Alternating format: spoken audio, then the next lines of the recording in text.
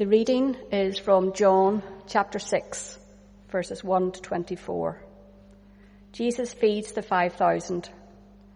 Sometime after this, Jesus crossed to the far shore of the Sea of Galilee, that is, the Sea of Tiberias, and a great crowd of people followed him because they saw the signs he had performed by healing those who were ill. Then Jesus went up on the mountainside and sat down with his disciples. The Jewish Passover festival was near. When Jesus looked up and saw a great crowd coming towards him, he said to Philip, "Where shall we buy bread for these people to eat?" He asked this only to test him, for he already had in mind what he was going to do. Philip answered him, "It would take more than half a year's wages to buy enough bread for each one to have a bite." Another of his disciples, Andrew, Simon Peter's brother, spoke up. "Here is a boy with 5 small barley loaves and 2 small fish. But how far will they go among so many?" Jesus said, "Make the people sit down." There was plenty of grass in that place, and they sat down. About 5,000 men were there. Jesus then took the loaves, gave thanks, and distributed to those who were seated as much as they wanted. He did the same with the fish. When they had all had enough to eat, he said to his disciples, "Gather the pieces that are left over. Let nothing be wasted." So they gathered them and filled 12 baskets with the pieces of the 5 barley loaves left over by those who had eaten.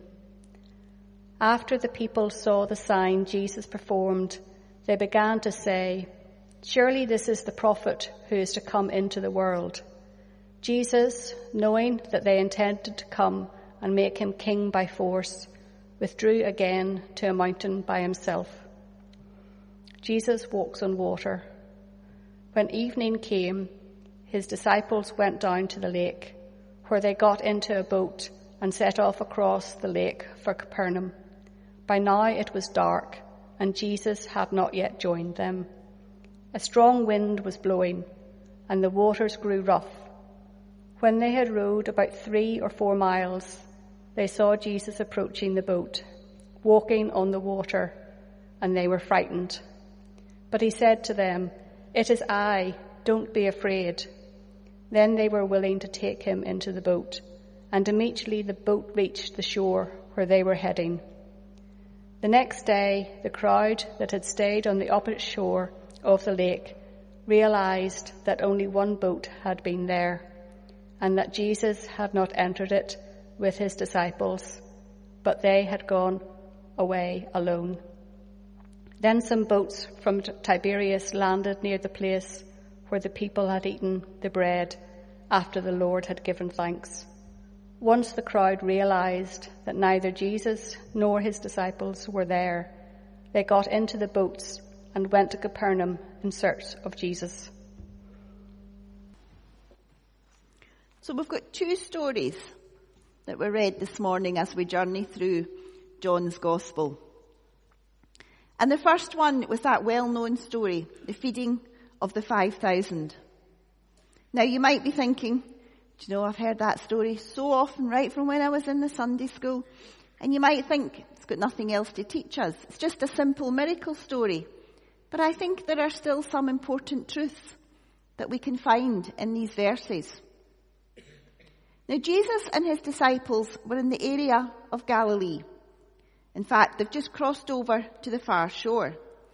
The Sea of Galilee lies in a vast inland basin, 650 feet below sea level. It's 13 miles long and 6 miles wide, and fed by the River Jordan system. It's surrounded by hills and mountains that reach up to 2,000 feet in the west and over 4,000 feet in the east.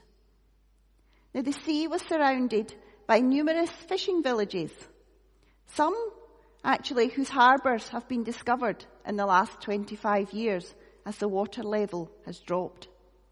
And there was a flourishing fishing industry. It was a poor society. Galilee was a peasant agrarian society where farmers were taxed heavily and they often lost their land to the wealthy elite. Now this was the people who had come to hear Jesus. This was the people that Jesus taught and showed compassion for. And I think sometimes it's good for us to try and visualize the area because it's quite different from a very built up area that we live in and where we worship this morning. So we need to try and imagine what the area was like. So Jesus was teaching and a large crowd had gathered. And we read that there were 5,000 men. Now you would need to add on to that the women and the children. So there would be more than 5,000 there altogether. Can you imagine being in such a large crowd with no technology to help us see? If you're away at the back, you're never going to see Jesus. No big screens showing us what's going on. No sound system. Quite different to what we're used to. But the people were there because they wanted to hear what Jesus had to say to them. Wouldn't it be wonderful if our churches today were filled with people who came because they wanted to hear about Jesus? John tells us it was at the time of the Passover. Now there are 3 Passovers mentioned in John's Gospel. This is the second one. We already heard back in chapter 2 about the first Passover, at the time when Jesus cleared the temple and he identified himself as being the true temple that needed to be destroyed, and then he pointed towards his death. The third Passover we'll read when we get to chapter 11 and comes at the time of Jesus' death. But this Passover in this passage comes just before Jesus is identified and declares himself as being the bread of life that has to be given for the world. And we'll hear more about that in future weeks. This is also the only Passover that they remain in Galilee. They don't travel to Jerusalem for this one. So John's Gospel has a strong identification with the Passover and important times in the life of Jesus. And we know how important the Passover festival was for the Jews, because we've spoken about that before. The Passover was the annual festival to celebrate the story of Israel's departure from Egypt, where they were slaves. Pharaoh didn't want them to be allowed to leave, but the Israelite families were spared when the angel of death passed over the homes because they had been marked by the sacrifice of a lamb, which then resulted in Pharaoh releasing the slaves who fled into the desert. And families, Jewish families, still meet even today to remember this, to have a meal together and to retell the story. And John's telling us that this miracle happened at the time of the Passover. There is some significance there. John doesn't put these details in just to pad it out a wee bit. You know, when you're writing an essay for uni or college and you need a wee bit padding, so you add a wee bit padding in. John doesn't do that. There's always significance in what he writes. So we've got this big, large crowd. And Jesus asks Philip, so where are we going to get bread to feed them? Now, an interesting wee bit in this is that we read that Jesus was testing Philip to see what his response was going to be. So Philip's thoughts instantly go to money. And he starts trying to work out how much money it would cost to feed them all. And you know, I don't think we should be too hard on Philip here. Wonder how many times when we have an idea or when Jesus gives us something to do that our first thoughts are, gosh, how much is that going to cost? So let's not be too hard on Philip. But another disciple speaks up and says, look, here's a boy. He's got 5 loaves and 2 fish. Now maybe that sounds a promising start. Maybe the disciple thought Jesus could do something with that. But then comes that wee doubt in his mind. Oh, I've got 5 loaves and 2 fish, Jesus, but you know, look at all those people. This isn't going to do very much. Remember, the barley loaf was the bread of the poor, and the fish were really small salted fish. They were not huge fish. They were really tiny, completely inadequate to feed such a large crowd. But that didn't stop Jesus. because he knew what he was going to do. He had a plan. So he got everyone to sit in groups, and then he took the loaves, he gave thanks, he broke them, and then he distributed them to everyone. And he did the same with the fish. And not only did they have enough to eat, 12 baskets of food were gathered at the end of it. Nothing was wasted. So what can we learn from this well-known story? Well, first I think we can learn that Jesus will provide for our immediate needs because of his compassion. The crowd needed to be fed. They'd been there for hours and they were hungry. It was probably warm and sunny. But Jesus could have said, okay folks, that's it for today. Off you go home. See you tomorrow. But you know, he didn't. He didn't have to feed them. But because of his compassion, he wanted to, and he provided for their immediate needs. He gave them something to eat. And not just a wee snack. He fed them abundantly. They were to eat until they had fully fed. It was like that never-ending buffet meal. You could go again and again and eat as much as you want. And then there were leftovers. Nothing goes to waste. And it reminds us, because remember we're at the Passover, of the similar story when God's people were in the wilderness and God provided the manna in the desert and they had enough to eat while they were traveling because of the compassion of God. And God will provide for our immediate needs as well. And in the Lord's Prayer, we say the words, give us this day our daily bread. We're asking God to provide for us. And God does. He gives abundantly. And he meets our needs. Maybe important to note though, he meets our needs, not our wants. I don't know about you, but my wants are often more than what I actually need. But it's our needs that God and Jesus provides.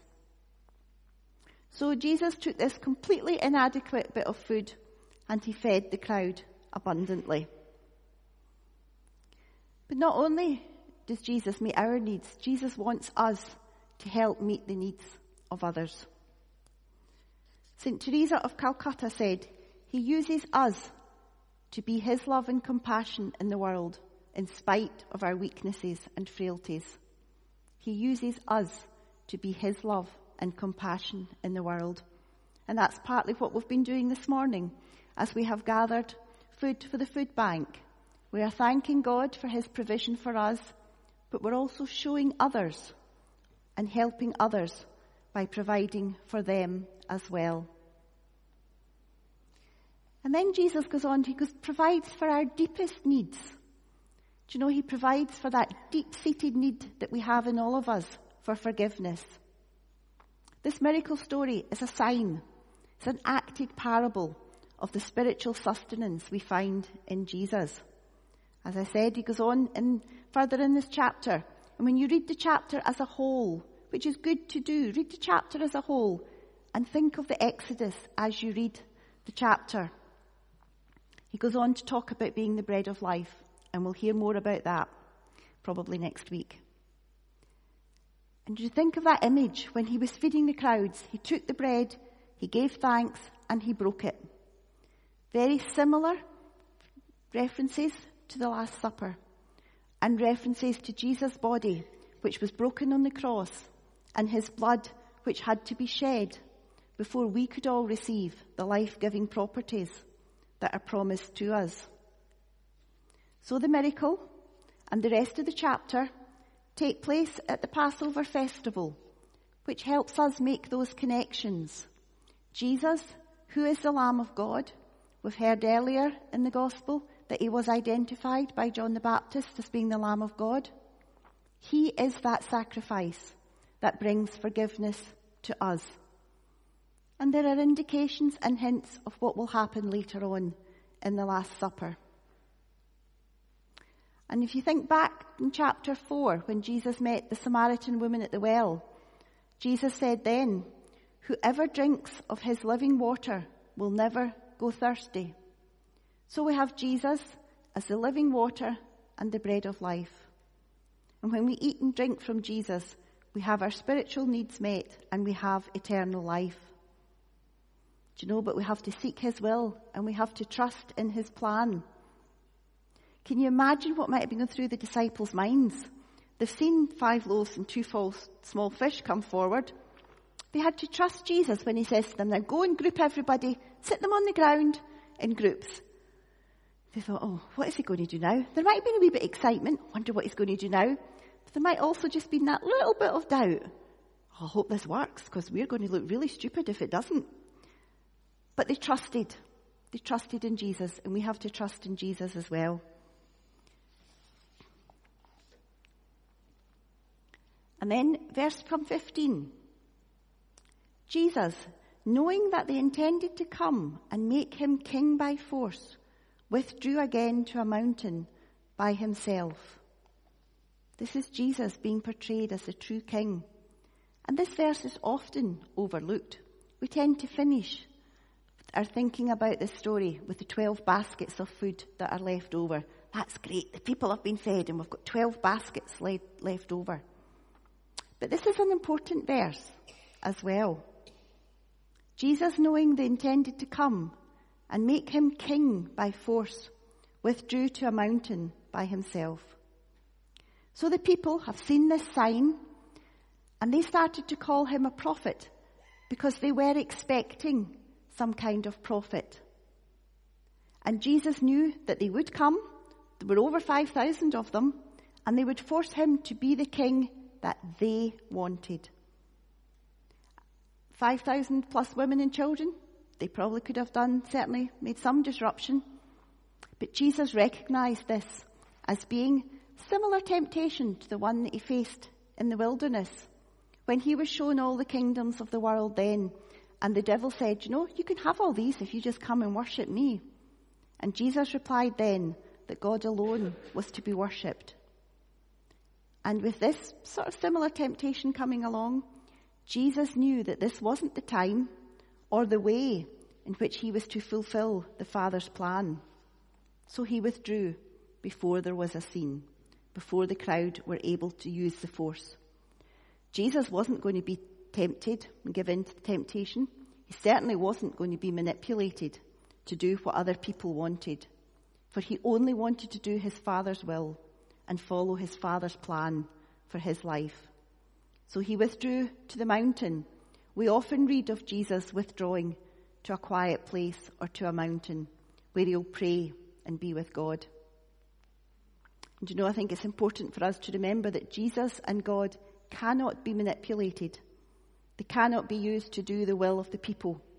And we need to be careful that we never become guilty of that we don't try and manipulate Jesus to do what we want, or try and force God to be the God that we think he should be.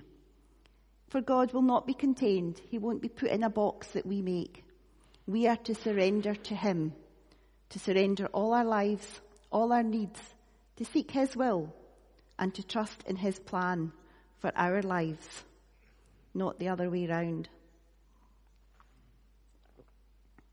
And then we come to the second, quite shorter story in the last verses.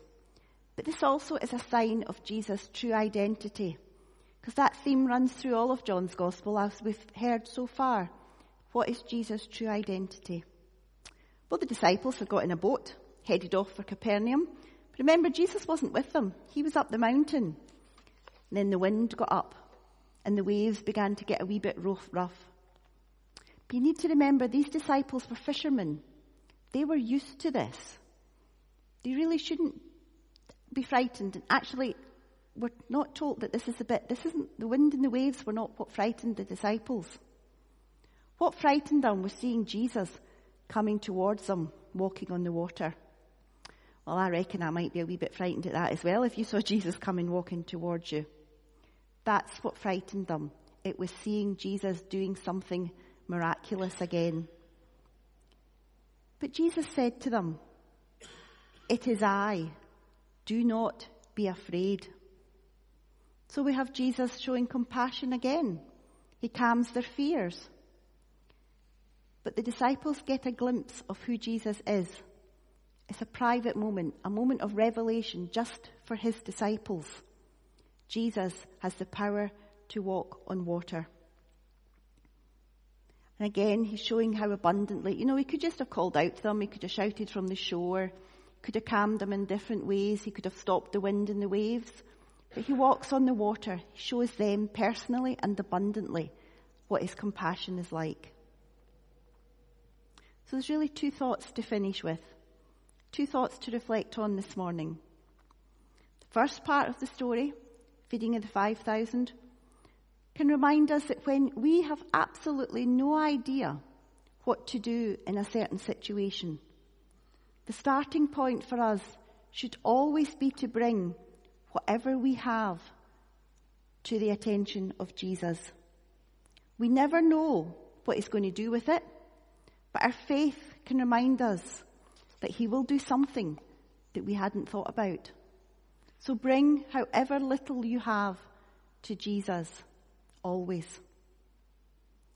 And then second, from the second story, when we're in a tough place in our lives, as I'm sure we all have been in the past and will be again, when the wind starts to get up, the waves are getting a bit rough, we're not really sure what to do, we're starting to struggle a wee bit, just listen. And if you listen carefully, you might hear the voice of Jesus, our Saviour, saying, "It's me. Don't be afraid. It's me. Don't be afraid." Can you hear him say that to you this morning? Hold on to those words when you're not sure what's going to happen. For Jesus will always say to you, "It's me. Don't be afraid." Amen.